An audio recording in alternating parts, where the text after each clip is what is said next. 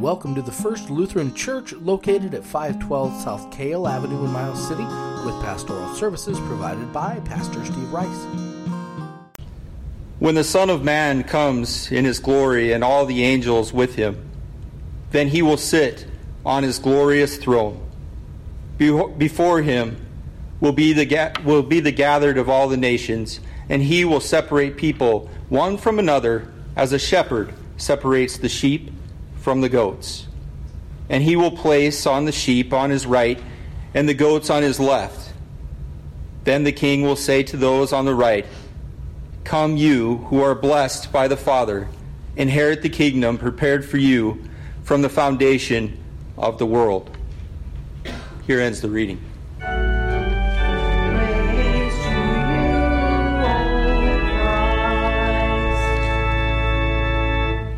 Please be seated.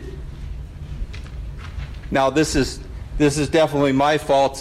Pastor Rice called me out on it this week and said that I cut Jesus off by ending the gospel lesson where we did. So, in order not to do that, it's a little lengthy, but I will go ahead and finish reading from Matthew verses 34 through 46. Then the king will say to those on his right, "Come, you who are blessed by the Father, inherit the kingdom prepared for you from the foundation of the world.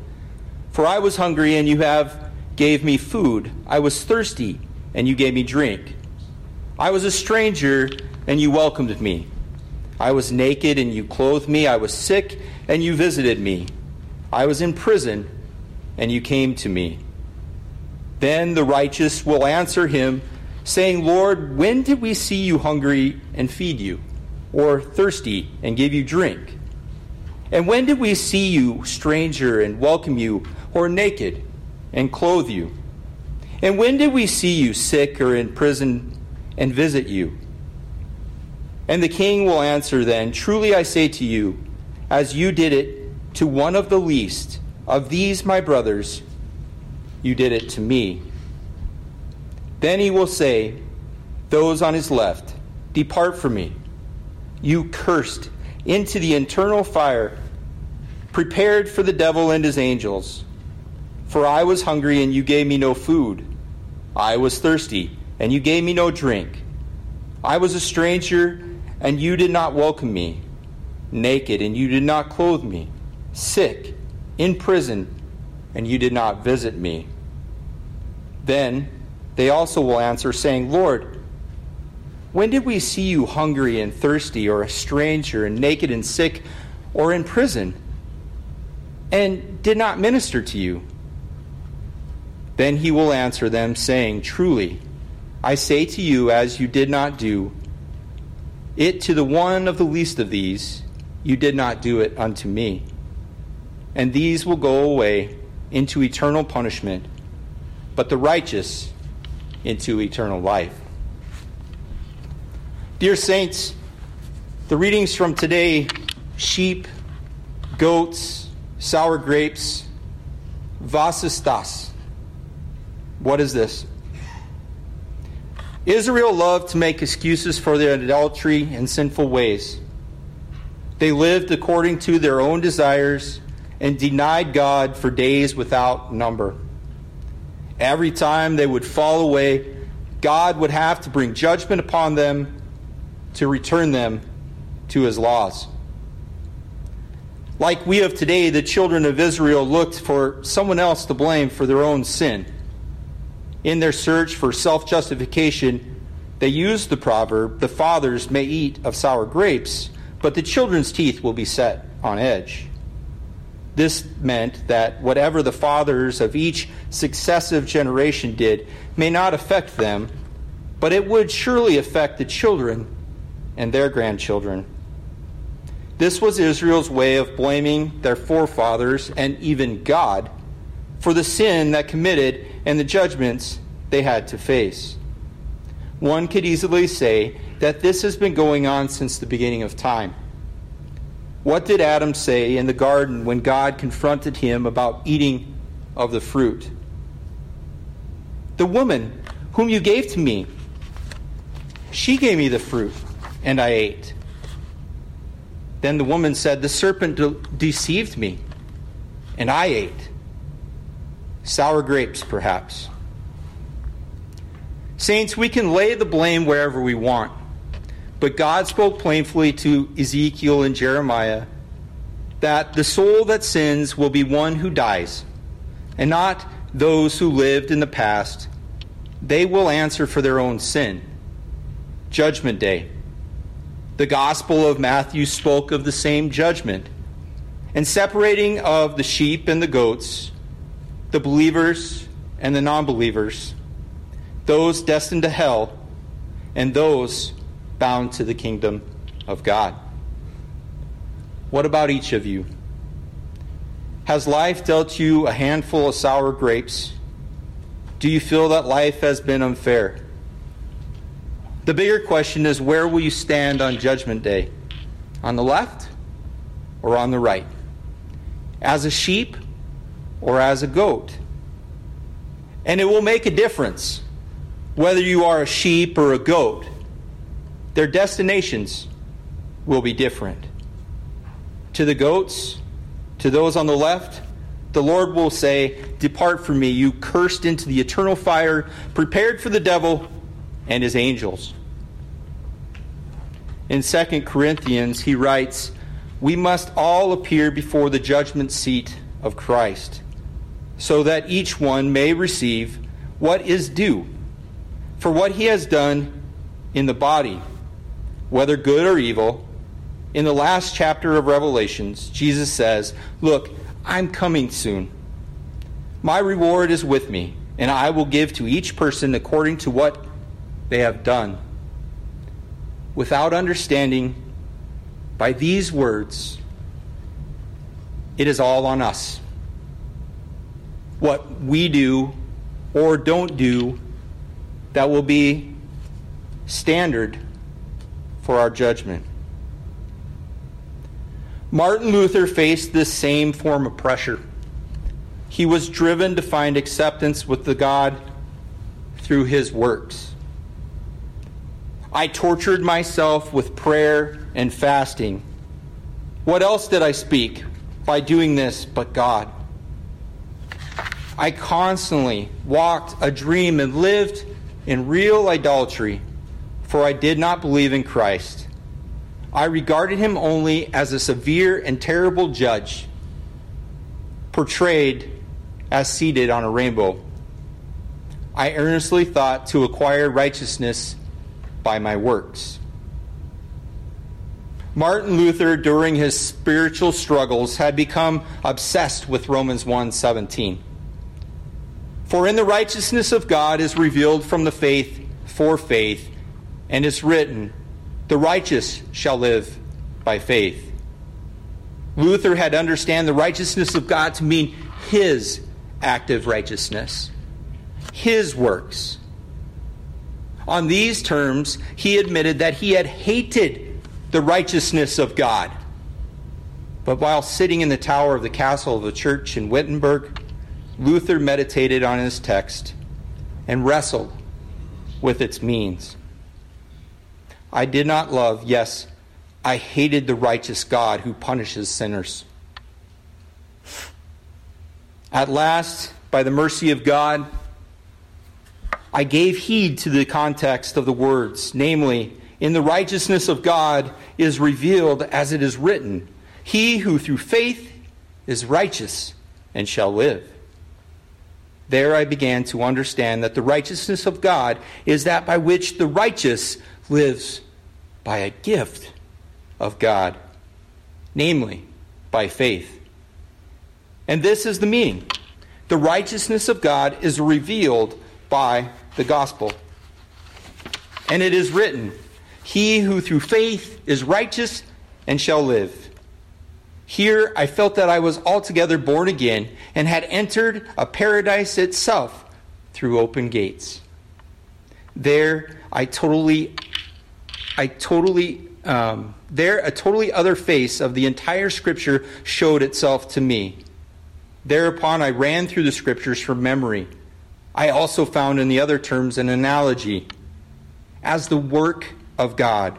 That is, the God what God does for us, the power of God, with which he makes us strong, the wisdom of God, with which he makes us wise, the strength of God, the salvation of God, the glory of God. It is only faith in Christ that can produce the good works that righteous sheep do. Everything is centered on the person of Christ. If the work is done in connection with Christ, then it is regarded as a good work. If there is no connection with Christ, then there is no good works. You must be linked to Christ and his goodness, by which we sinners are accounted as good, in order for there to be any good works to speak of. Faith in Christ is the key as to whether your works will be judged as good or not, sheep or goats. So it is faith that saves, faith in Christ, faith alone, apart from works. Our works do not, in the slightest degree, merit our salvation. It is a free gift, pure grace.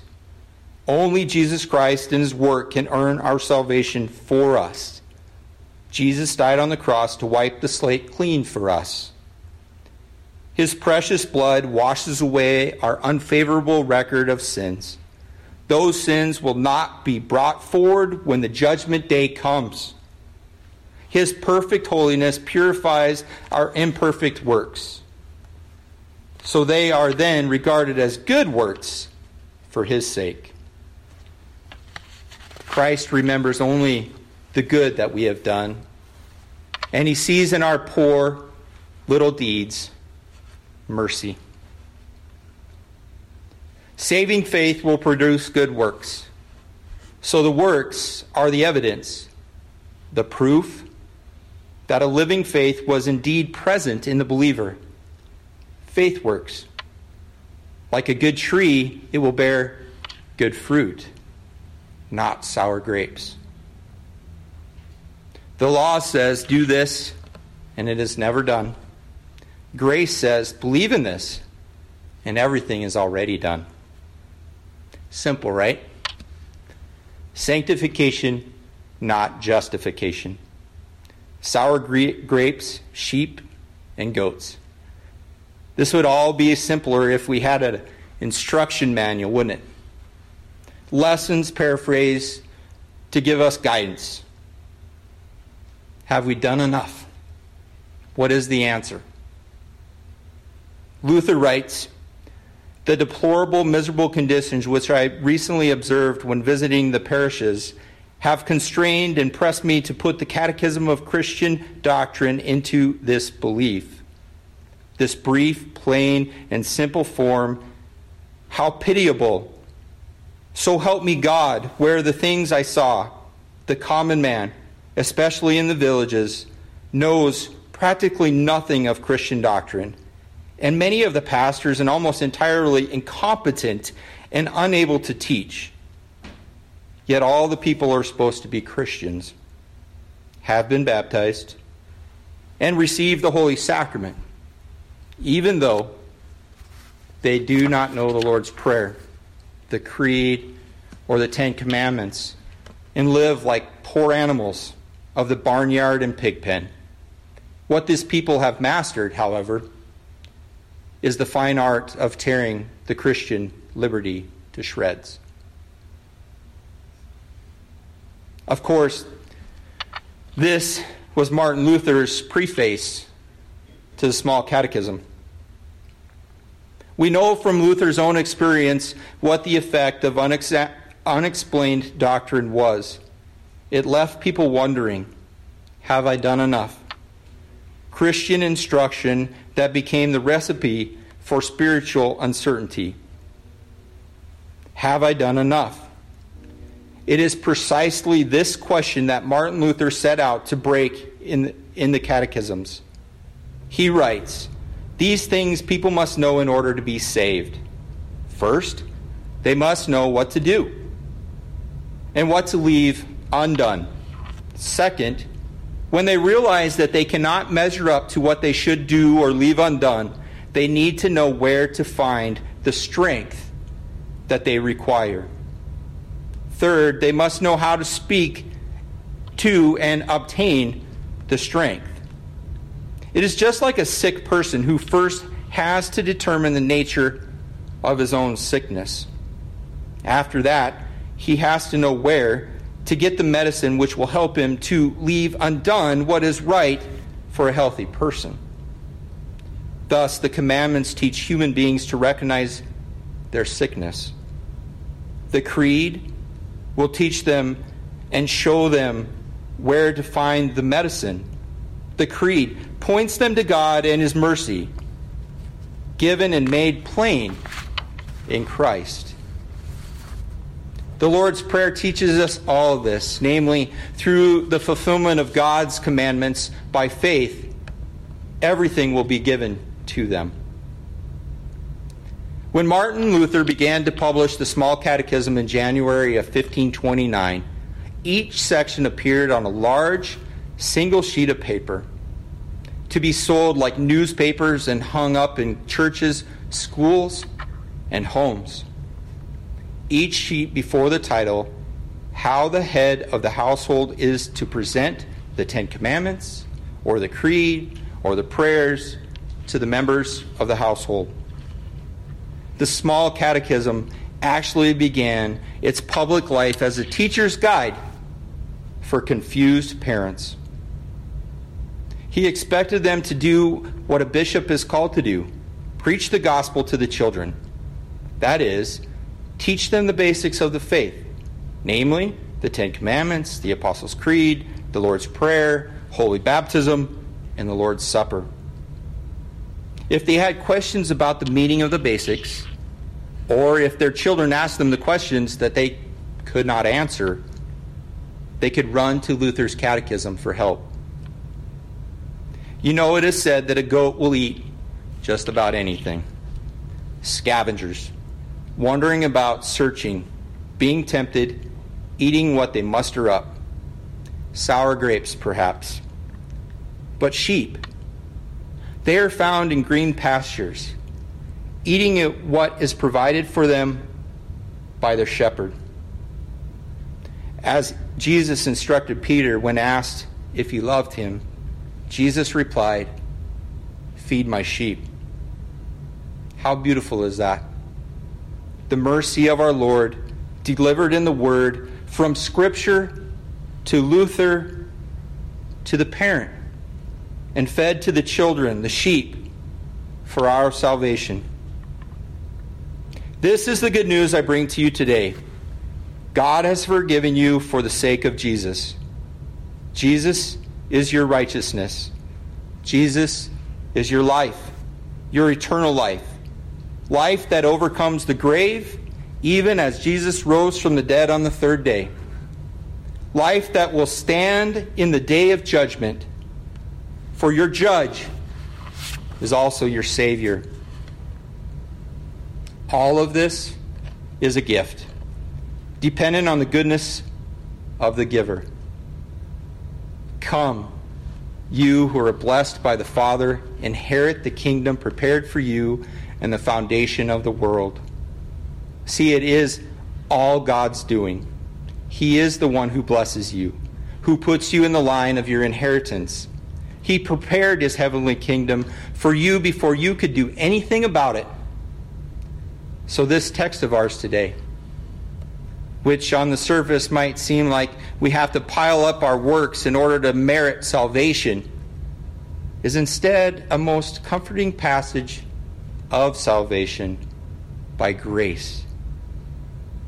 By God's grace, only your works done from faith in Christ will be mentioned. The evidence of genuine and living faith, by God's grace, will receive the reward of the righteous, eternal life in His kingdom. Dear Christian, God, in His grace, has made you one of His sheep. Now follow your good shepherd in faith and do the good works God has prepared for you to do. Your teeth are not set on edge. May the peace of God, which surpasses all understanding, guard your hearts and your minds in Jesus Christ our Lord. Amen. We hope you've enjoyed this production of the First Lutheran Church. We welcome you to visit us in person at 512 Kale Avenue. You can also find us on Facebook at First Lutheran Church, Miles City, Montana, and email us at flc@midrivers.com.